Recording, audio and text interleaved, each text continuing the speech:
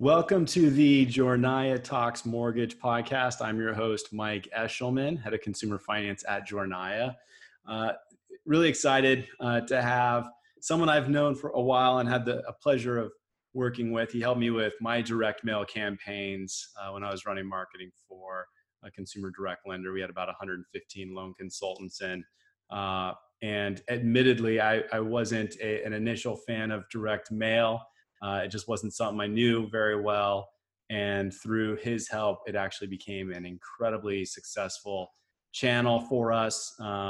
Had bumps and bruises along the way through trying to get that to be a successful channel. But that's why having a partner like Steve here was incredibly helpful. So I know a lot of lenders out there consider direct mail to be, an old school way of the past marketing channel. But when you leverage big data, when you leverage proper analytics and modeling, it can be a very, very, very successful strategy for lenders. So very pleased to welcome Steve Godwin, the president of AMP Analytic Marketing Partners, to the podcast. So with over 35 years of direct marketing, data modeling, analytics, I mean, Steve, you know what you're doing in this space. So thank you so much for joining the podcast today. I think first, to get kicked off, can you give us some background? Who are you? Kind of take us through your career and what you're doing at AMP. Okay. Thanks, Mike. I appreciate you having me on today. And it's always great to connect with someone that I've worked with and had a lot of success with in the past. So I'm grateful for this opportunity. Just kind of some brief background. I used to work for a major nonprofit religious publisher. We shipped about 250,000 tons of literature around the world every quarter. So that's a lot of mail. And managed a bulk mailing operation. I've had some experience in the direct mail side as far as 4 years on advisory council with postal headquarters. So the mail runs pretty deep in my veins. Back when I was at the large publisher, one day they came down and they said, this was when they first came out with PCs, personal computers. They came down and they said, we're going to put the database of our entire company under your realm. And I'd never touched a PC at that point. So I had to get into some statistics courses, had EDS guys come in and train me up and get me going in that world and built an arsenal. But back then we were analyzing the ZIP plus 4 code had just come out, and they converted it on to the 11-digit zip code. Started out running the national change of address stuff. And if any of you guys are old enough, there was 1,200 bytes of binary code back then. I'd actually analyze that code so that we could understand different things about our customers within the 1,200 bytes. So that kind of started me down a path with the statistics and so forth. We've built a team through the years, worked for other large direct marketing groups, but when I started in this, my hair was as dark as yours, Mike, and my other guys that all are part of AMP, we say Steve still has hair, but it's gray, but it either turns gray or it turns loose. Everybody else is bald-headed. So if you meet any of the rest of the team, everybody else is bald-headed. That's funny. I think I got my little white patch. I'm trying to see which side it is here, but I got my little white patch, and I want to say maybe I got that from my direct mail experience. Through all this stress of trying to get mail out on time, when calls weren't coming in the time they were supposed to come in, all my stress came out and I got a gray spot. That's what I'm going to blame that on. There you go. Well, if it's just one, you're in great shape. Yeah, I mean, thank you for that. That's fantastic. I think for a lot of lenders who are using direct mail, it's kind of a secret weapon for them. Because of they figured it out, right? They kind of got the key of understanding the data, or having a partner like you who is able to build a sophisticated model that is really targeting the right consumers at the right time. I know something that you have trademarked at AMP is you say you use micro modeling to define and magnify marketing opportunities. can you jump in to explain what is micro modeling? What is the nuts and bolts of what you're doing there? Okay, well, thanks for that. Yes, we worked for many years to develop micromodeling. It goes through additional versions, just like Windows or any of the Mac software. Goes through different revisions each year as our analysts continue to upgrade things. But in the old days, when we started building models, we would build a model and it would be national and it would be very flimsy and very unfocused. So I started down a path with our team to develop a process originally for brick and mortar buildings, banks and a lot of retail locations, where we would literally build a separate model for every location. And then as we started moving into the mortgage space in the early 2000s, and we realized we could use the same approach with our registered product to model by market, by state, or whatever made sense for what's going on. Because I've always said, if you're a family of four living in LA where you are, Mike, you're barely at 100 grand, you're barely above the poverty line. If you're in the other LA, which is Lower Alabama, you're probably a member of the country club. So it's really important to be able to model that out and understand what that value is as you move across the nation. Yeah, it's interesting that we, so when we worked together, you did a lot of work to help us understand which consumers, right? I mean, I had certain data, I'd send it over to you and you would just go through and model this on, the positive outcome that we wanted, which, speaking right before this podcast, you had mentioned you no longer do closed loan modeling, which I remember we modeled, or I believe we modeled based on approved applications or maybe just completed applications as the positive outcome we were trying to achieve. From my mindset, if we get an approved application, it's up to the loan officer to close. If you're sending over closed loan data, not only is it not necessarily statistically relevant enough to get a great outcome, but you were saying the effect on response rates can be pretty challenging as well. Can you talk about that a little bit? Yeah, I can. The people that are going to fund the easiest, close the easiest, are people that have really good credit and they probably don't need your money, so therefore they're not going to respond. People that are the hardest to close are going to be those people that respond really well. They have financial straits going on. They need to get there. And so there's a balance in what you do. And we may talk about this more in the podcast, but I encourage people, always look at response. If you build a closed loan model, guess what? The phones are not going to ring. Now, if you'll go ahead and build a response model, but then use features of the closed loans that you're looking for, you can filter down the universe to come up with both response as well as a decent quality person to pick up the phone and call you. Yeah, there's, talking about that balance that you were touching on, when I was doing the marketing, we were growing a mortgage company. And so we were trying to get the phones to ring as much as possible, obviously wanting it to ring with the right people, but it was bringing more phone calls. We were hiring more and more loan officers, so we had more mouths to feed, but it's not, we would hit a tier where we had great success, we were hitting the key metrics that we were trying to get to in terms of a cost per funded loan, and it was phenomenal. But as soon as we needed to push out even more mail to get additional phone calls, we would struggle. And, the struggle, from a grand perspective, if you look at the whole direct mail channel, we might be hitting the cost per funded loan targets.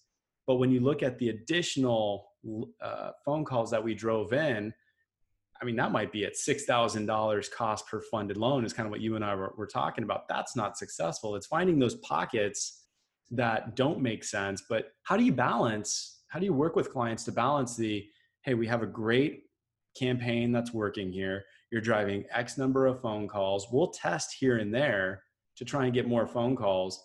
But if we stretch too much, you're just going to be driving in the wrong people. How do you work with clients to balance that? Well, that's a great question. Some people are going to do what they end up wanting to do at the end of the day, but which I think is what we did. Sorry, we can do that too. But we are going to give you a recommendation, and hopefully anybody else that's doing modeling for the companies out there will do the same kind of thing. Where you can, like in your case, we showed you areas and whole markets where you had decent response rate. Cost per lead was fine and everything else was good. But as we pointed out, hey, you're averaging, you're doing great over here. You're hitting your $2,000 cost per funded loan over here. But over here, it goes from $6,000 up to, some markets were $18,000, $20,000.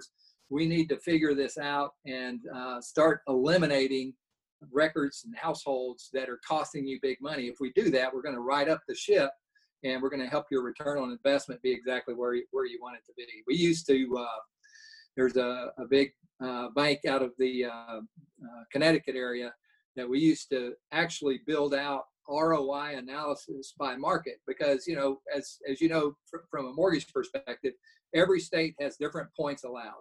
They have different interest rates allowed, what you can make on the front end, the back end, and all those other kind of things. So we would literally go through and measure response rate, the size of the loans, measure cost per $100,000 in funded loans, and then we would bake in the points and what the spread was going to be. And we did that for every market, because a response rate in one market may seem dismal, but it's actually a great response rate because it's a very highly productive market. You go to another market, you need 3 or 4 times the response rate to get that same equivalency in return on investment. Yeah, I mean, it's a great reminder that, although cost per funded loan is, is good to look at, ROI is better because I think it's 25% of the mortgages produced in the country are from California. California has a substantially higher average loan amount than other areas. So you don't need to produce nearly as many in California to have, a good solid ROI as you would in, say, Iowa. So there's kind of a difference in balance of looking at that. I constantly got stuck on looking at my cost per funded loan and had to either remind myself or be reminded that, hey, let's take a look at these average loan amounts, the average revenue being produced on here. And even though we may not have a good response rate in California, which is highly competitive, everyone wants California loan amounts. The response rate doesn't have to be as big because the revenue is bigger. So, looking at that in individual markets and looking at the actual revenue side of it is vital to kind of figuring out the nuances of what's successful, what's not successful, where do you need to continue to test.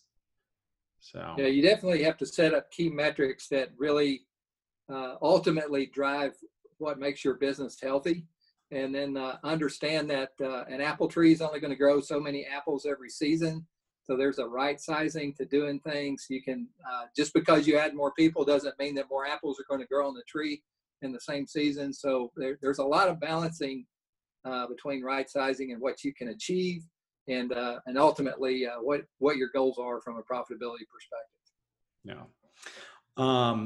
Let's talk about some successes you've had with clients, and when I say successes with clients, it's more about maybe surprising nuggets that came out of it. Teeing up this conversation, I jokingly said, did you have a bank that had a response rate 10x higher with consumers who had a long-haired cat? But in reality, I mean, there are some interesting nuggets that you can find in data that they simply perform better. You may not know why, it may not make sense, but that's what the data tells you. Do you have any of those, kind of interesting findings that you've come across over the years? Yeah, let me think. So a home builder, and when I talk about a home builder, I'm talking about an 8-state home builder. They built, thousands and thousands of homes every year. but this is a home builder that would build on your lot. So you basically already own the lot, and they would build on it. We did some analysis for them, and it was a Texas-based company. I'll stop there. And one of the things that we discovered was there was over a 300% greater likelihood that the lead or the person that came through the door would convert to buying a home if they drove a pickup truck. So, we told the president and the board, we said, look, if a guy shows up at one of your showrooms, he has on a cowboy hat and he's driving a pickup truck, you guys need to sit up and pay attention, because that's very likely going to be your next customer.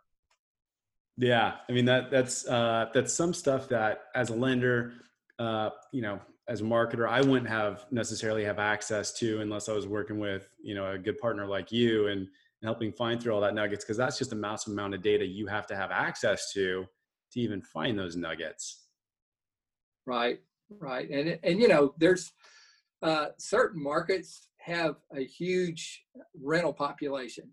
So you may even be using property deed data and say, hey, I know Mike owns this home. Well, Mike actually moved north, 6 months ago, and he's now renting that property out. So if you mail to that property, you're not going to mail to Mike. And it's actually a cash property for him. So he's got no interest in selling it because he's clearing some good money on it because he's already got it paid for. Things like that as we go through, a lot of times, I remember a bank that we're not working with them currently, but a regional bank had 1,600 locations. And we built a model, and the vice president came back and said, Steve, we have never seen direct marketing results this good. And so after about 2 years, this large bank, their internal analyst said, oh, well, we can do all this stuff internally. And they started getting a hold of the process. And so we bowed out. And the national printer that brought us in, it's the top 20 printer that brought us in, they retain us for all their analytics. They called, the vice president calls me one day and he says, Steve, they're getting ready to kill this program. The response rate is so low that they're going to kill the program. Can you look at the data that we're getting ready to mail? I ran it back through the model that we had created the last one 2 years before, and what we found was that 83% of the data was in deciles 8, 9, and 10. So in other words, deciles we would never mail to.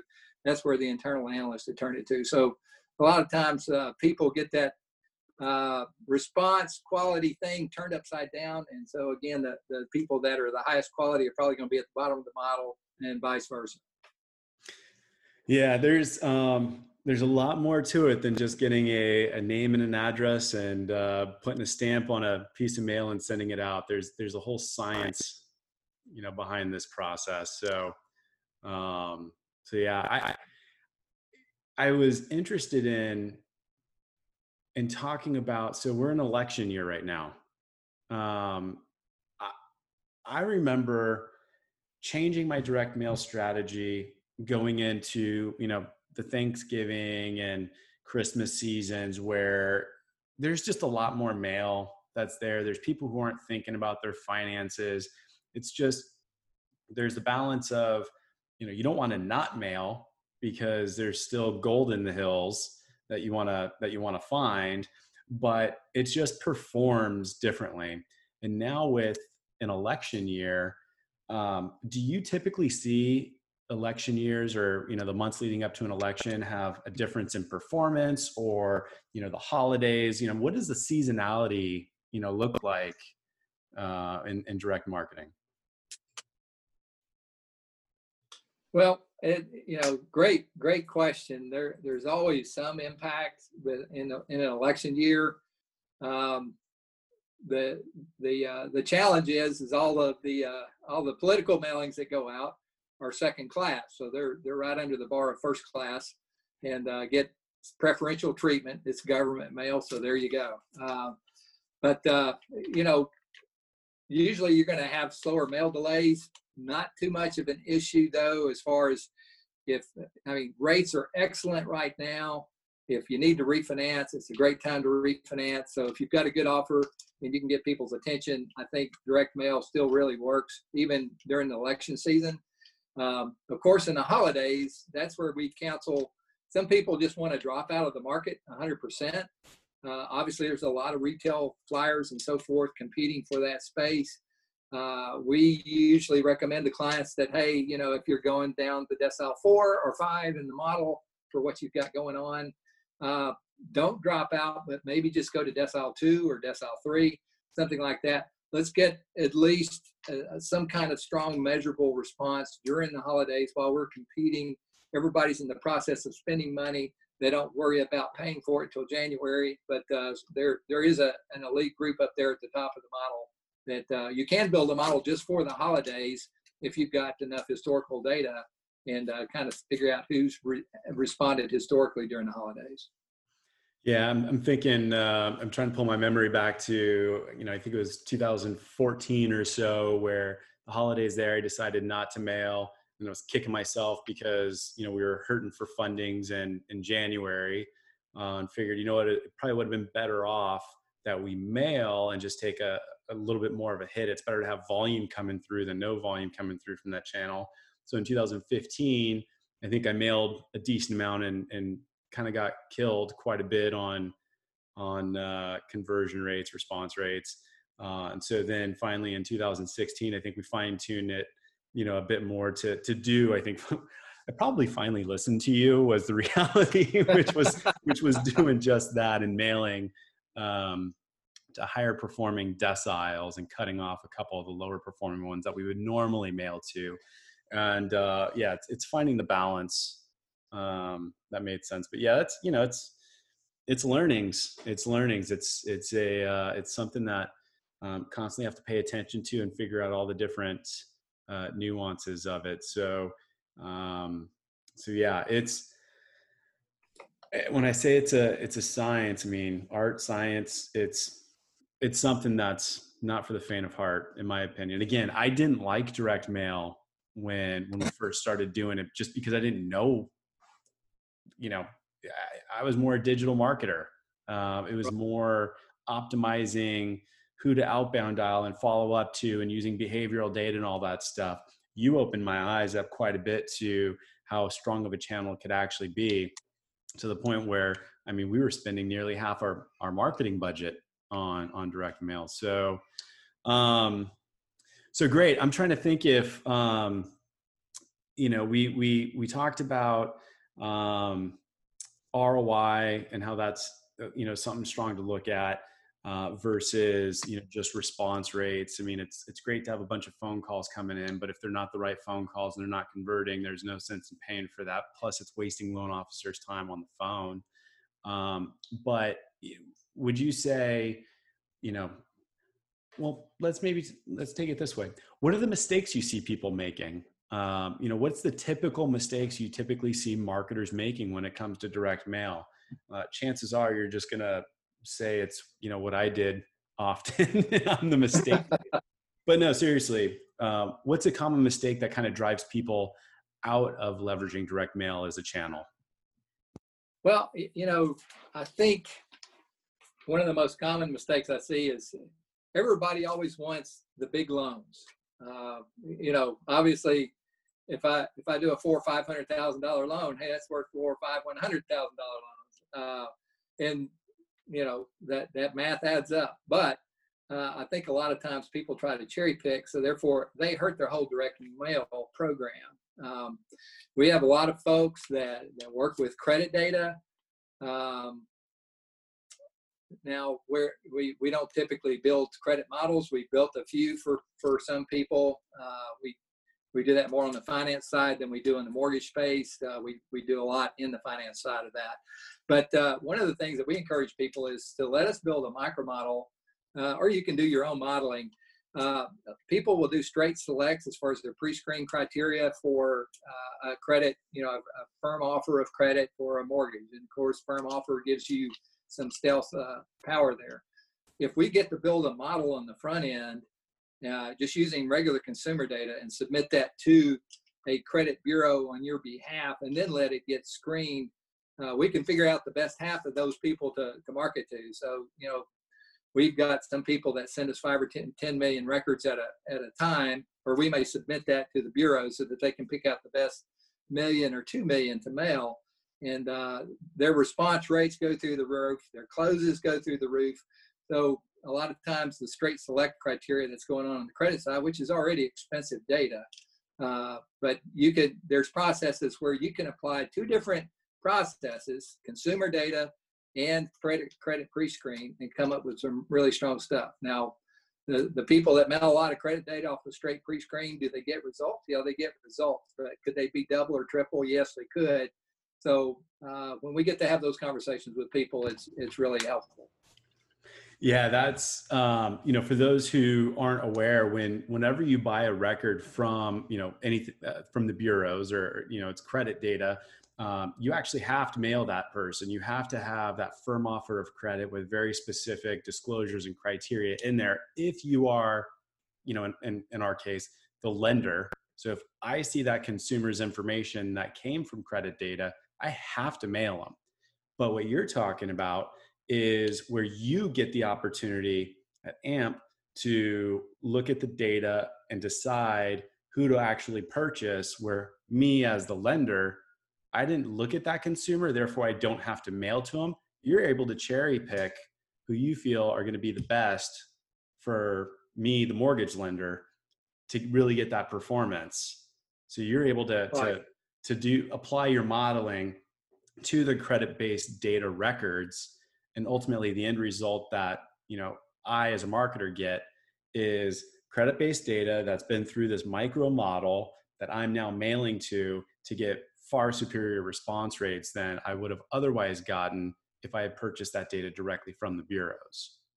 Right. And so, as compared to what you and I refer to as ITA, or invitation to apply, non-credit type offers, there's always some guesswork in that. And Mike, you and I went back and forth a lot on that through the years.